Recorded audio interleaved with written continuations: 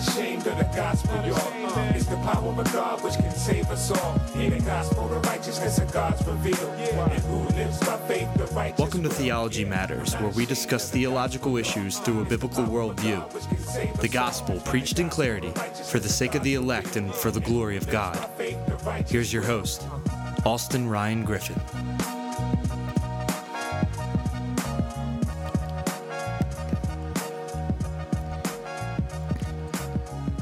Welcome, brothers and sisters. Theology Matters. All proper and true theology leads to doxology, towards the praise of God. All right, and so we want to jump into this today. I want to talk about two words that some people have probably not heard, probably not spent a lot of time in and digging into them, but we want to deal with it. And I want to talk about something because this is an interesting time. There's a lot of stuff going on. And I'm going to kind of talk to you about some unpopular, kind of like an unpopular interpretation, like the account in 1 Samuel where David faces off of Goliath. And I was thinking about the story of David and Goliath, and it makes me think that this little guy had to face this big giant. And sometimes it makes me think that me and you have to face big giants in our life, impossible situations in our life. And how David looked him in his face and threw that rock, and it buried right into his forehead, which tells me and you that we have to, like David, face giants in our lives. And how King Saul put his armor around him and it just didn't fit. That is a sign that this world's wisdom, we cannot face our giants using the world's wisdom because this world's wisdom does not fit on us. But if we trust and obey God, and we will be like David, and we will be able to destroy and defeat all of our giants in life, whether that be a job, a boss, a situation, a sickness, a disease. What is your giant? What are you facing? Are you going to be like David? So let me kind of talk about this a little bit, because does that sound familiar to you? Does that interpretation or something like that sound familiar to you? And if it does, you ought to be concerned, and this ought to even terrify you, because that is a gross, horrible handling of God's text and a dishonoring of His word. But I understand, because I was raised under a type of man-centered, Arminian, Wesleyan, pragmatic philosophy, that I was raised under this type of interpretation of the Bible, where men would read themselves into the Bible. And there's Chris Roseborough from Fighting for the Faith. He coined this term, and he used two words. He used exegesis and narcigesis. And if you know what narcissist means, or he used exegesis and narcissism. Narcissism is the love of self. And he used exegesis, and he combined those words, or maybe he used even eisegesis. He combined those two words, and he made up a term called narcigesis, and I think that's hilarious. Chris Roseborough coined that phrase. You should check him out, Fighting for the Faith. Real good guidance on discernment ministry. I don't believe a lot of people do discernment ministry right. I think he does a good job of it in a lot of instances, and I want to kind of talk about that. Or what about this one? Are you struggling right now? Is there things going on in your life? Well, Jeremiah 29:11 says, "For I know the plans I have for you, declares the Lord, plans of welfare and not evil, to give you a future and a hope." So no matter what you're going through, you know that God has not planned evil, but welfare for you. Not calamity, but hope and a future for you. And we see this text being used as kind of a proof text to kind of live your best life now in some circumstances, or kind of like in a mild form of kind of like an application of, just to encourage you when you're going through something like that. But what does that text actually mean? Because interpretations like that should terrify you. What does this actually mean? And what I want to talk about today on this podcast, real quick, is exegesis and eisegesis. So what does that mean, exegesis and eisegesis? Exegesis, I grew up, in a ministry where this was kind of mocked. But exegesis, I want to talk about exegesis versus eisegesis. And we're going to get into what those actually mean. So, if you are ready, we will jump in on this. So exegesis is a careful exposition and a critical objective analysis of the text. We're talking about interpretation. We're talking about what does the text actually mean? Where do we kind of get this word? That word exegete means literally to lead out. We get it from the Greek word in John 1:18. It literally says that God or Jesus explained God. Exonizomai literally means to lead out, to explain, or to make known. The interpreter is led to his conclusions by following what the text says. And so this is actually what Jesus did. He represented and interpreted and explained the Father. That's what that means. That's where we get that's where we get that word exegesis from the Greek. It's what Jesus did. He exegeted the Father. This is where we get this from, guys. He exegeted the Father, explained out. So it's coming from the standpoint of what the text actually teaches. And then we're going to talk about eisegesis, and I'll define eisegesis for you. It's the opposite approach. I'll say a wrong approach. Eisegesis, which is the interpretation of a passage based on a subjective, non-analytical reading that does not take into consideration the context, the word meaning, syntax, etc., etc.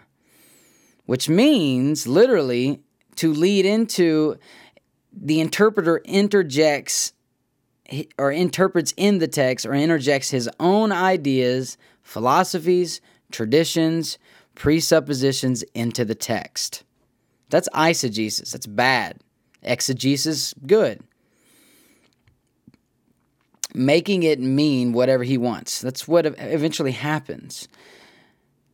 You could make the Bible mean whatever you want it to mean, but not in the right way. Exegesis does justice to the text. Eisegesis is a mishandling of the text and leads to a misunderstanding or a misinterpretation and an inconsistency and is contradictory to what the Bible teaches. I know I'm using some big words here. Bear with me. We have to discern the true meaning of the text. What was the author's original intent? Now, this is what you want to take in consideration. This is what eisegesis does not do. This is what exegesis does. We have to discover the true meaning of the text. What was the author's original intent, and how would have the people of that day, how would they have understood it? A telltale sign of biblical ignorance and false teachers is that they do not teach the Word of God accurately. They manipulate it according to their own self-deception, according to their own greed, according to their own presuppositions, according to their own agenda, and according to their own ministry traditions. It's very important. According to their own ministry traditions.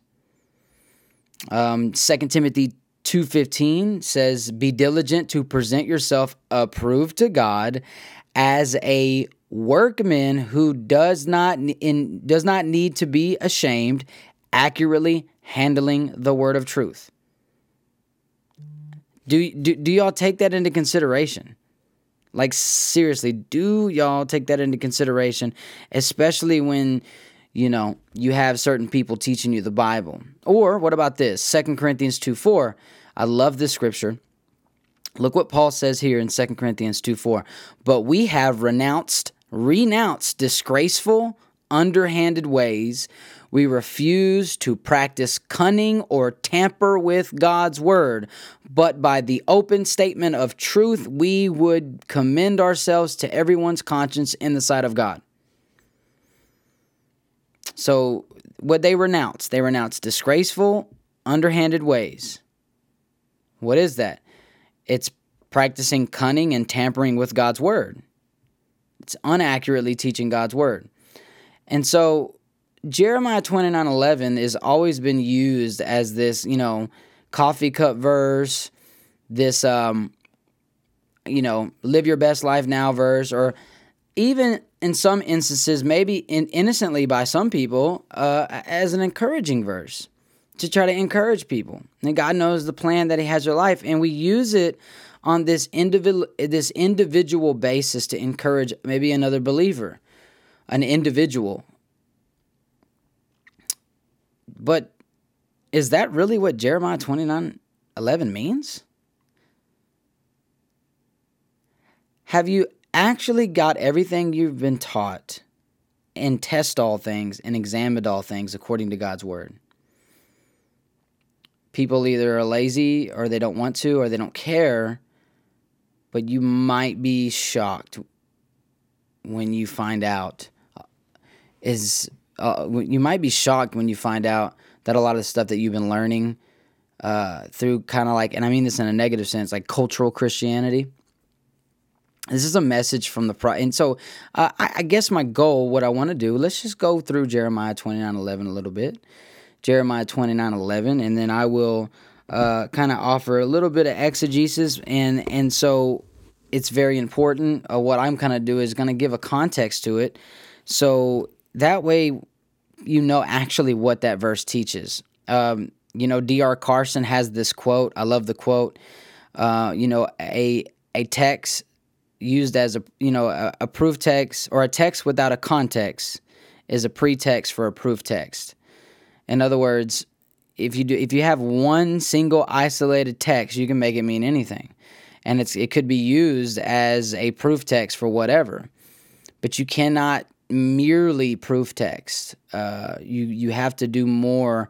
You have to have context, and that's very important. So I want to kind of add something to it just to kind of help you out and give an example of what it is to do exegesis. And there's no way that's a big subject. I can encapsulate all this in one episode of exegesis versus eisegesis, but we've all heard people reading themselves into the text. For instance, I used to have leaders that would say, do not stretch your hand out towards God's anointed, or they would use kind of an authoritarian view, a watchman-y view of biblical authority, and they would put themselves in the middle of the biblical narrative as if they were Moses, as if they were David, and they would apply that principle towards themselves. See, I'm the leader, it's biblical, and God has appointed me, etc., etc. So do not touch your leader, do not touch your, the Lord's anointed. He's talking about themselves.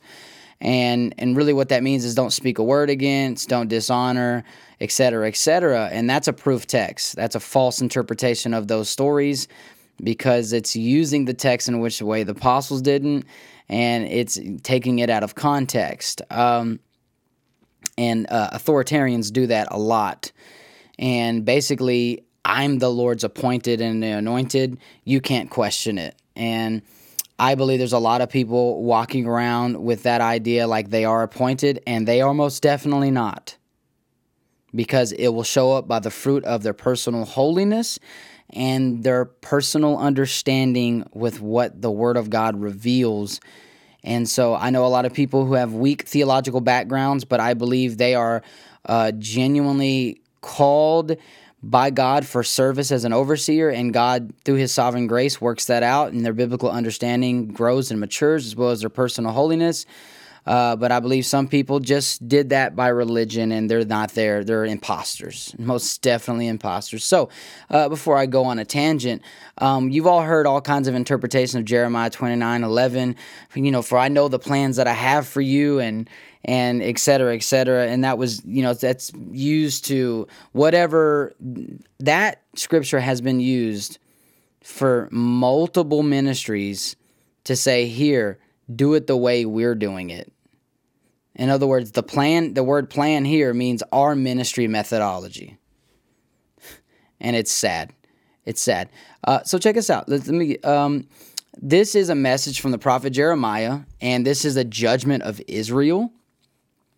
You see that God clearly lines out, and I'm not going to do all this for you, but go and read Jeremiah 26 and 27 and 28. He talks about judgment there.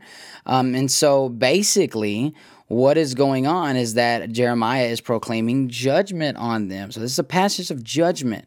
So this was written to a people who were taken into exile. They were taken as slaves because of God's judgment. They were taken into Babylonian captivity. So historically, this is God sending his people into Babylonian captivity. You read all that, and I want you to just read the judgment that, God, the reason why God is sending them into captivity. And this is the situation before God sends them into captivity. He's warning them, he's telling them, he's proclaiming it, that's going to happen. So this is a pre-exile. This is before it happens. And so basically at these times, these people, the people of God, are experiencing something that is literally changing reality for them. And I have to think right now with all this COVID stuff going on, we could relate in some sense that you have a lot of stuff changing.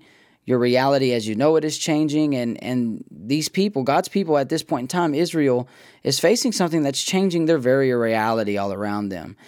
Something that's bringing fear, anxiety, insecurities in certain situations, circumstances that would cause them to question some things. And what they would inevitably question, is this just of God to do this? Is this, where's the goodness of God? Is God sovereign?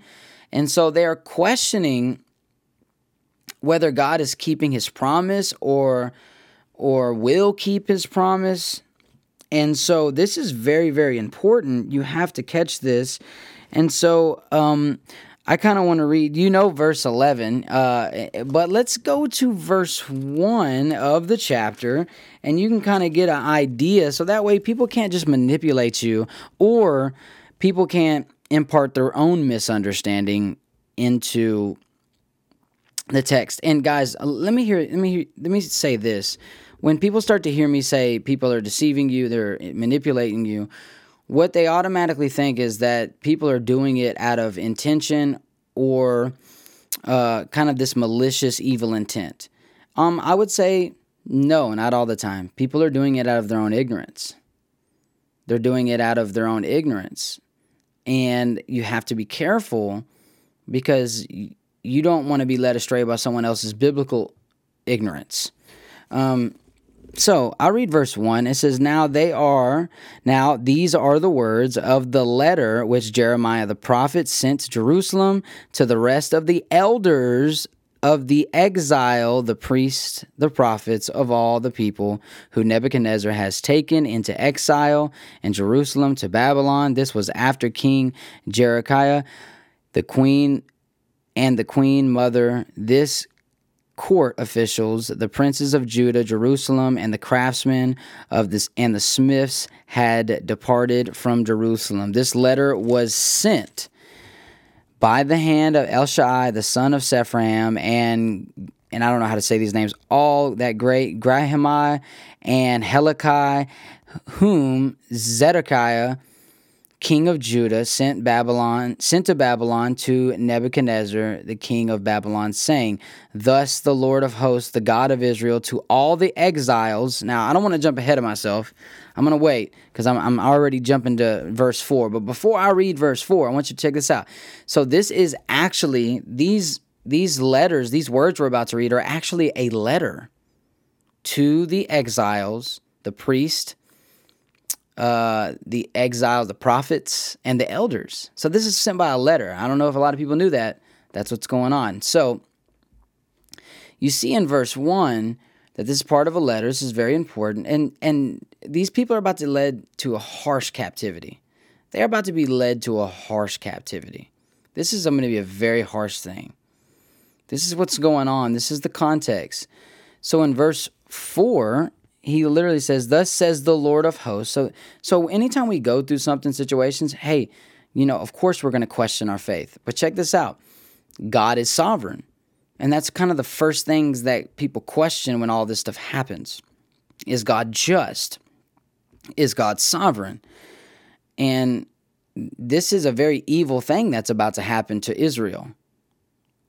They're going into judgment. They're going into slavery. They're being exiled. They're going to be slaves and servants of Babylon. So, you have to catch this, because the first thing we question, when bad things happen, we automatically blame them on the devil. Oh, well, this happened. And, and we read verses like, Jeremiah 29:11, I know the plans that I have for you, not calamity, but of, prosperity, to give you a future and a hope. And we say, well, if this bad thing happens, it's not God, it's the devil. The devil just got the upper hand. Well, because this situation happened. Well, because, and we make up all these reasons, and we seem to not have a working and functional understanding of God's sovereignty in our lives. And so look at verse 4. Is it the devil sending them into calamity? Is it the situation? Because literally, it's what's interesting about this text is that I know the plans that I have for you, not of calamity, but of welfare. And I'm quoting different verses at different versions. But literally, what happens when the very thing that happens to you is calamity? What are you going to do with that? You can just blame it on the devil? You can just blame it on man? Or even just the fallen world? Catch this. Look at verse 4. Thus says the Lord of hosts, the God of Israel, to all the exiles whom I have sent into exile from Jerusalem to Babylon. So who sent them? Yes, God's sovereign. He sent them. So actually, we read, let's skip down to verse 10. It says, for thus says the Lord, when 70 years have been completed for Babylon, I will visit you and fulfill my good word to you and bring you back to this place.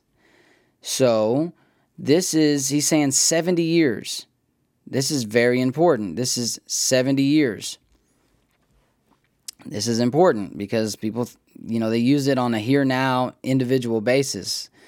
I'll skip down to verse 12, and I'll read I'll read verse 11. For you know the plans that I have for you, the plans that I have for you, declares the Lord, plans of welfare and not calamity, to give you a future and a hope. Then I will, and look, it says, then you will call upon me, and come to pray to me, and I will listen.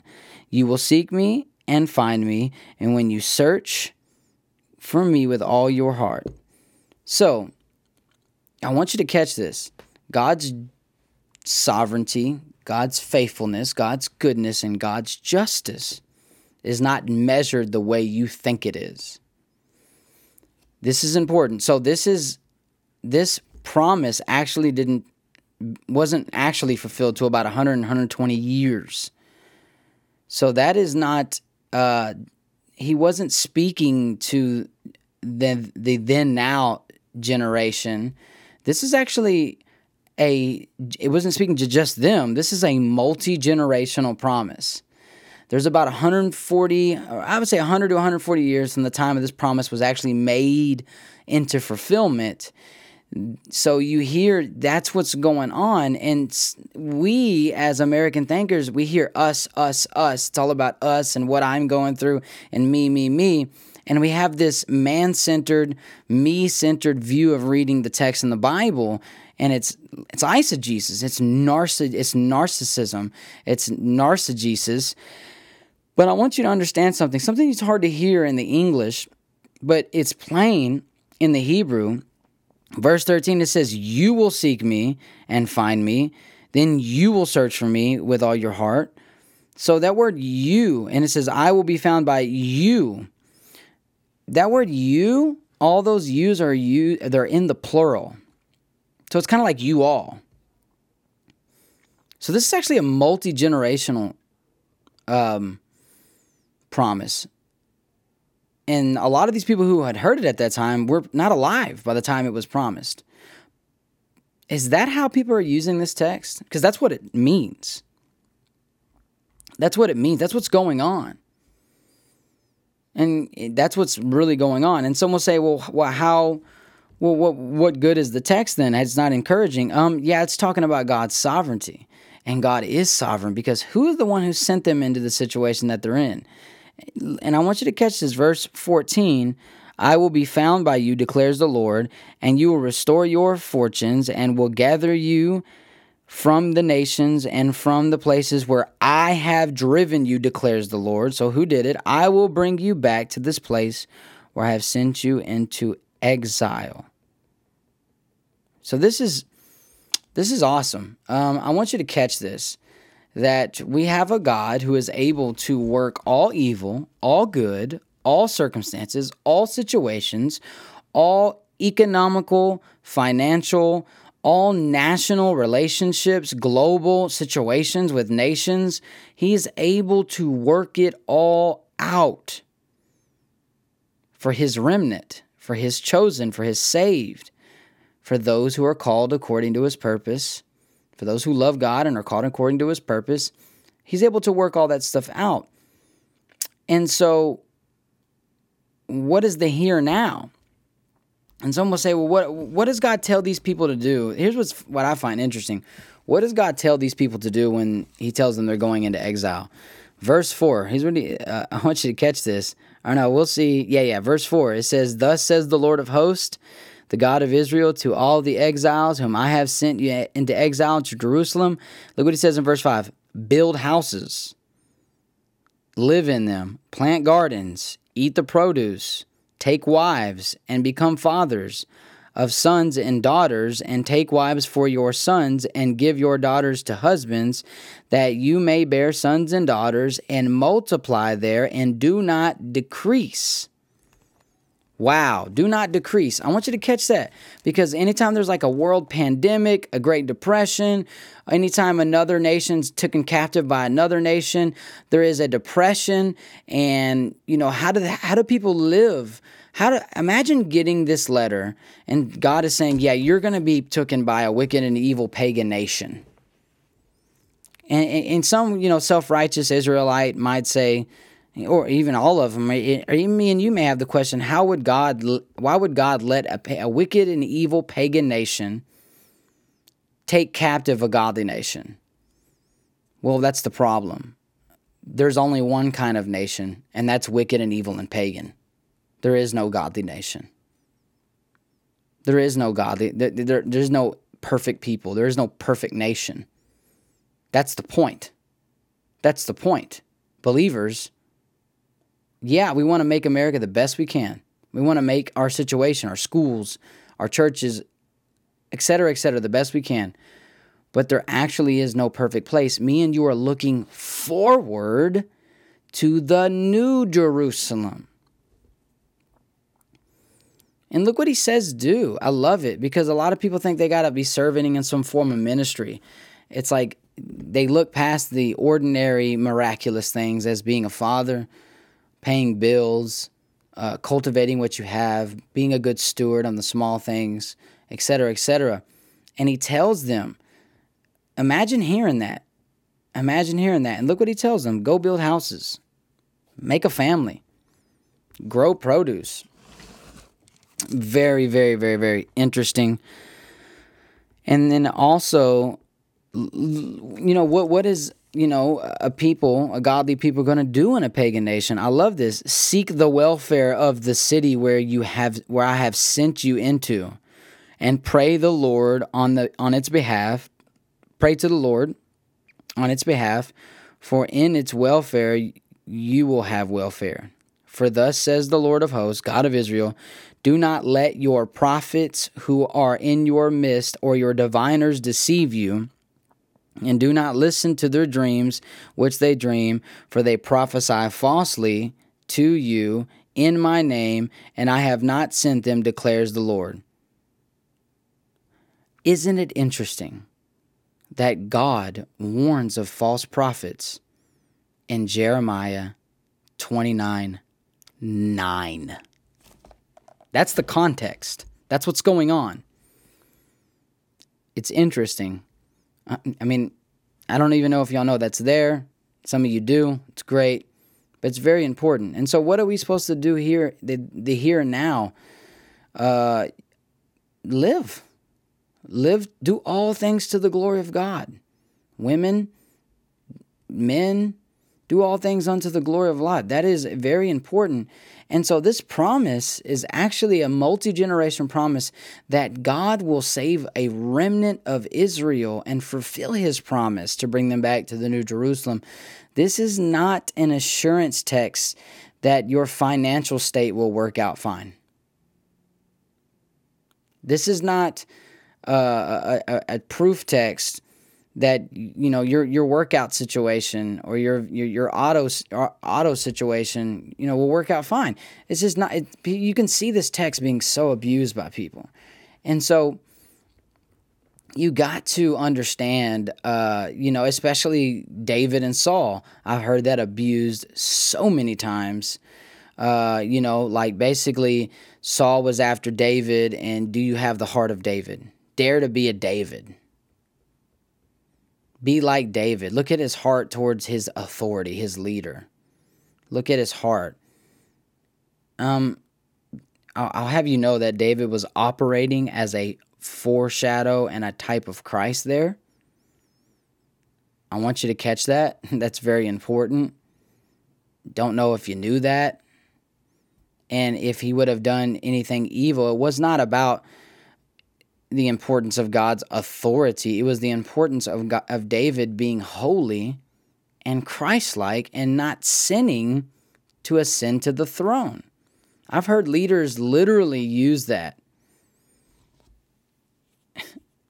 and basically put themselves in the position they've used it like if there's a bad leader and all that stuff. That's just, I'm sorry, that is so eisegetical. And so eisegesis is where you end up reading yourself into the text. And so a lot of people read their situations inside the text. And don't do that. That's unbiblical.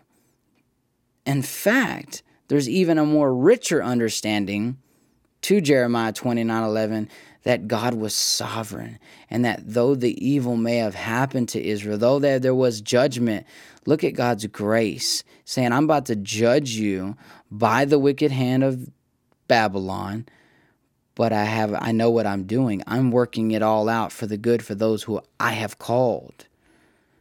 I have called, and he's going to preserve them, and he tells them what to do in a pagan nation, and preserves his people, and didn't forget his promise, and will fulfill. So God is sovereign. It's a resounding absolute. It's a resounding yes. God is sovereign. God is just to do so. I think once we are in the position where we start to question God's justice based off a philosophical framework that's based off our thinking, I think that's dangerous. I think you don't understand it. I think we should stray away from that, quite honestly. And so we have a God who's able to work out all evil, good circumstances, situations to whatever the praise and glory is. He can work at all things to his praise and his glory. You see that in Ephesians, to the praise of his glory. You see that in Romans. You see that everywhere, guys. And I want you to take... I really, really, really want you to take that into consideration when you do that, or when you're reading the Bible. Is let the Bible. And so let me give you some rules. You have context. The three simple rules is context, context, context. You observe what the actual text says in its context. It's immediate. It's surrounding context, and its book and the big Bible as a narrative. You read what it is as context. You read it and let the clear interpret the unclear, and you put it in its context. You observe it. You make application based off it being consistent with the context. Jeremiah 29 is not about you staying in a men's home. It's not about your job. It's not about financial situations. It is not about any of that. Very important. It's about God's sovereignty in the midst of judgment, in the midst of calamity, and how he judged them and kept his promise to them. And it's a beauty to know that in the midst of all evil and all wicked circumstances, that God is sovereign and he is able to work everything out for the good for those who are called for his glory. That's beautiful, guys. That is, I don't even know that is absolutely and utterly beautiful. And so eisegesis seeks to ruin that and put it in another context and utilize it for its own purposes. That is where it gets dangerous. That is where it gets dangerous. Do you have the road to Emmaus method? Jesus, when he came to them, he broke down the scriptures and began to share himself about himself. And what did he do? He went through the law and the prophets. It's very important that the Bible points towards Christ, not your own interpretation. In fact, and I'll pull some stuff up, and then after this, the First Peter literally says that Scripture is not for one's own interpretation, and that's very important. Are you handling the Word of God rightly? Is your pastor handling the Word of God rightly? Is he making true or false interpretation? If he's functioning in eisegesis, that's dangerous.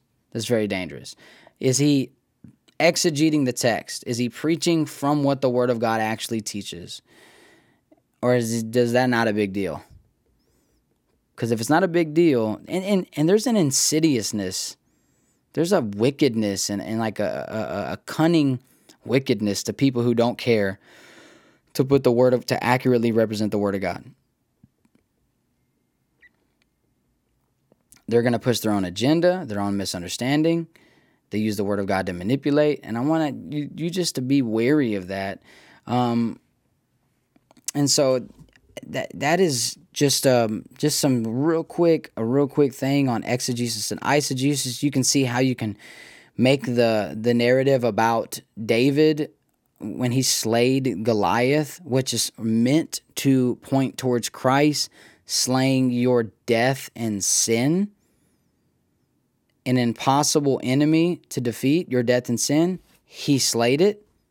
You're the scared Israelite over there. If you want to read yourself in the text somewhere, you're the scared Israelite off somewhere in the distance trembling. King David is a foretype of Christ. That story is meant to point towards Jesus. How dare someone to steal the glory of Christ? Think about that. Think about that. The Bible's meant to point towards Christ and glorify him. Jesus, the Son of God, the incarnate Son of God. But why in the world would you... See, that's the fulfillment. Why would you want to interpret it to be something else?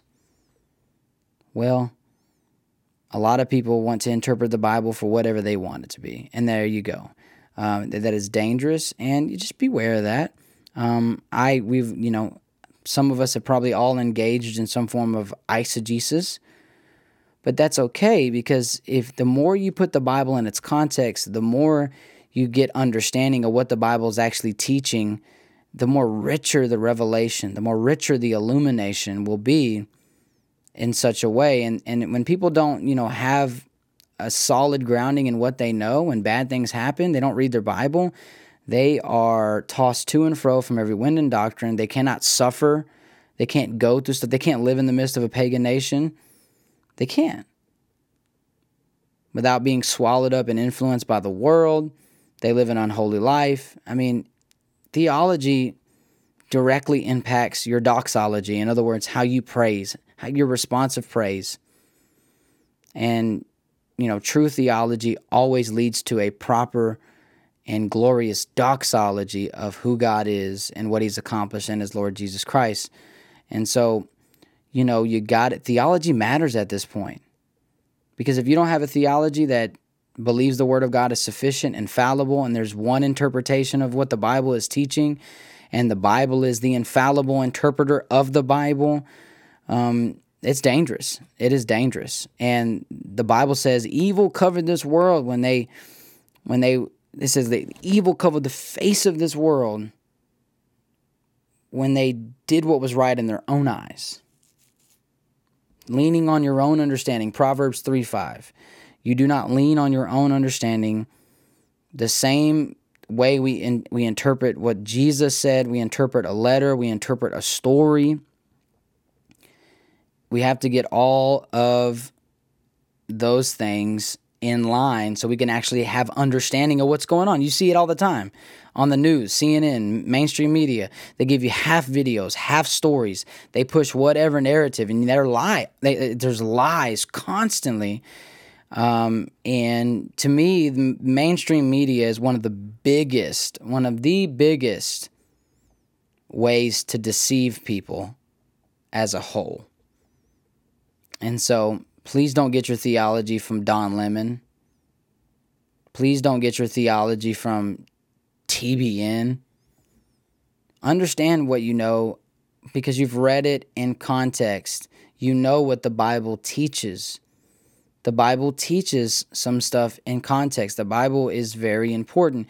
You can get all kinds of verses of the Bible and take it out of context and make it say whatever you want. So it's very dangerous. So I want to encourage everybody. Eisegesis is very important. I can't tell you how many cults have started because the leader had his own personal revelation that he got from the Bible, which was unique in history, and he did it by using a form of eisegesis, reading himself into the text. You see it with Mormons. You see it with Jehovah's Witnesses. You've seen it, oh my gosh, you've seen it. I mean, how many cults? You see it all around. Do not be deceived, because there's people who do know the text good enough to where if they wanted to deceive you, they could. And they themselves are deceived, going from bad to worse, being deceived and deceiving others, the Bible says. And I think it's 1 Timothy. So beware. 1 and 2 Timothy, one of them. So beware, be careful. No exegesis. So as a Christian, your desire is to be Christ-like, right? Well, what did Christ do in John 1:18? What did Christ teach in John 1:18? This is very important. What did Christ do? What did Jesus do? He explained the Father. That's what he did. He explained him. He was an accurate representation. If Jesus did not accurately represent the Father, which I believe that would have been impossible, but Jesus accurately represented the Father. That's what he did. In your study, do you accurately represent what the Word actually teaches? Again, you see this, John 1:18. No one has ever seen God at any time. The only begotten God, monogenes theos, the unique God, is who is in the bosom of the Father. He has exonixomai, explained him. Very important, brothers and sisters. And so eisegesis is reading, and just think about how many forms of eisegesis you've heard. Like you need your Saul in your life, because if you don't have your Saul, because if you don't have your Saul, you won't be the person God's called you to be. And if you do have your Saul, then that means you're David. Mic drop. Shh. And it's just ridiculous. You see it. You see people using the Bible and what it does not teach. And what it does not teach. And so you got to take into understanding eisegesis is reading something in the text that's not there. Reading your own. So let me ask you this. If a Christian can be deceived, if a person can be deceived, how do you know what they are telling you is the truth? You don't, for sure, unless you know by the Word of God. Psalms, how can a young man keep his way pure? By keeping the Word of God. Very important. So, you have exegesis and eisegesis. Todd White, he seems to be making a big old splash because he's come out. I've listened to his sermon, not all the way through, but I've listened to his sermon, and I'm very encouraged by some of the stuff that I've heard him say about repentance and him not preaching a full gospel about the law of God. And, that 2020 it goes down in the books. I would have never thought I would have heard Todd White, which at one point before I really took deep in understanding of what I believe theologically, and then I started to examine him, and I seen a lot of problems in his theology. I've been knowing about this. I liked he was real cool. I've met him. He was real nice to me, real cool. I thought, great, here's a guy that can, influence a lot of these people who don't really care about theology in a good way. And I found out his teaching was heretical, wicked, evil, deceived, misled. And so then, I met him at the airport, took a picture with him. It's on my Instagram. It's interesting that after all that, he comes out and what he's saying is very encouraging. And I just want to encourage everybody. And I want to say, be very careful, because there's already people judging him, saying this isn't repentance. I think people should be very cautious, but hopeful. Because you got to believe. You preach the gospel to wicked teachers, but do you and you hope to help their followers, but do you actually believe that they themselves can repent? The Bible says that he saves to the uttermost. The gospel saves to the uttermost. He was no worse than Paul. No worse than Saul before he became Paul. And so I just, 2020 goes down in the books, because I would have never thought I would have heard Todd White regurgitating Ray Comfort, Living Waters, talking about the law. So I'm hopeful. And he's like, Spurgeon, this guy is awesome. It's like, yeah, of course. And so I'm very hopeful, but be very careful that repentance is not based off what you assume repentance to be based off of, or what is since it doesn't please me, it's not repentance.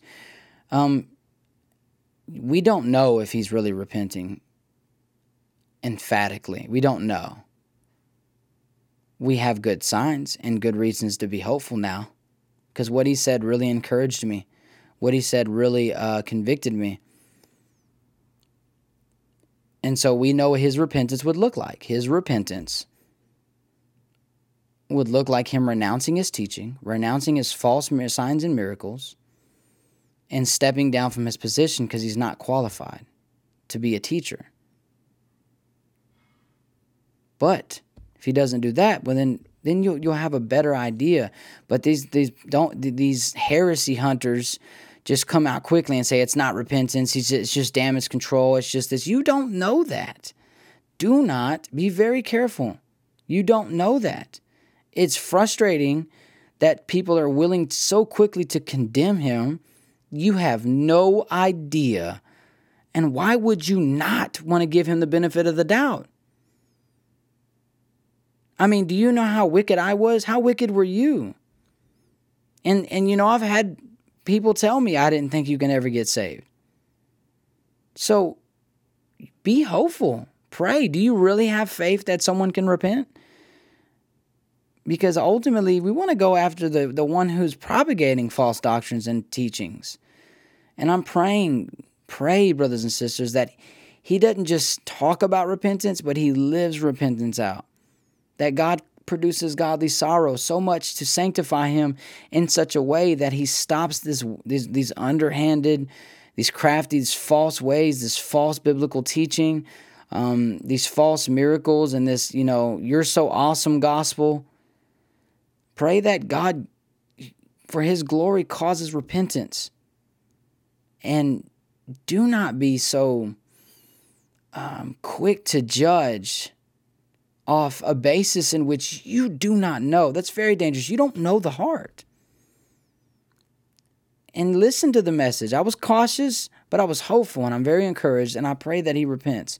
Now, that was a minute back when that video came out. He's already had another Sunday to preach.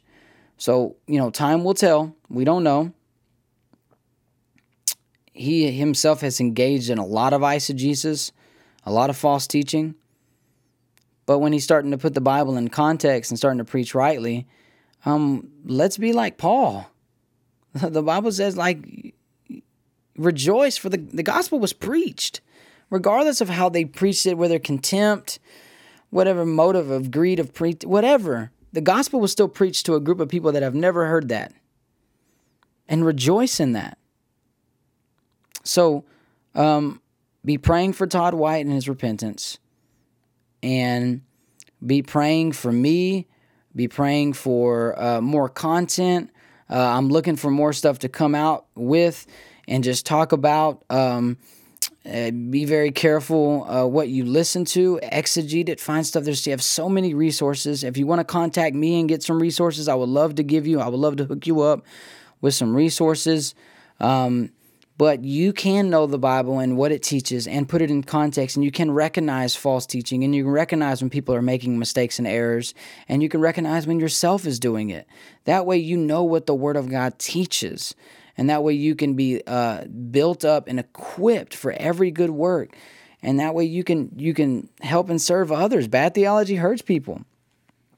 And so theology matters. Theology matters. And so very important. So I just want to encourage everybody, go to my page, Theology Matters, like it. Hit me up if you want to support. I don't have a Patreon yet. I don't have no way where you can support me yet, but I will go there for those, for my faithful that are listening. I want to encourage you. The Bible's very clear that Jesus Christ is the King. He's reigning. The kingdom of God is here and now, and He's reigning from His throne, causing all things to work for His glory. You are a part of that. Be good fathers, be good husbands, wives, serve in your local church and whatever that is. Go preach the gospel, share the gospel with your neighbor, speak truth with your neighbor, go preach the gospel to them, serve, talk to someone about Christ and reach out to people. And we love you guys. I love you guys, and I will see you later.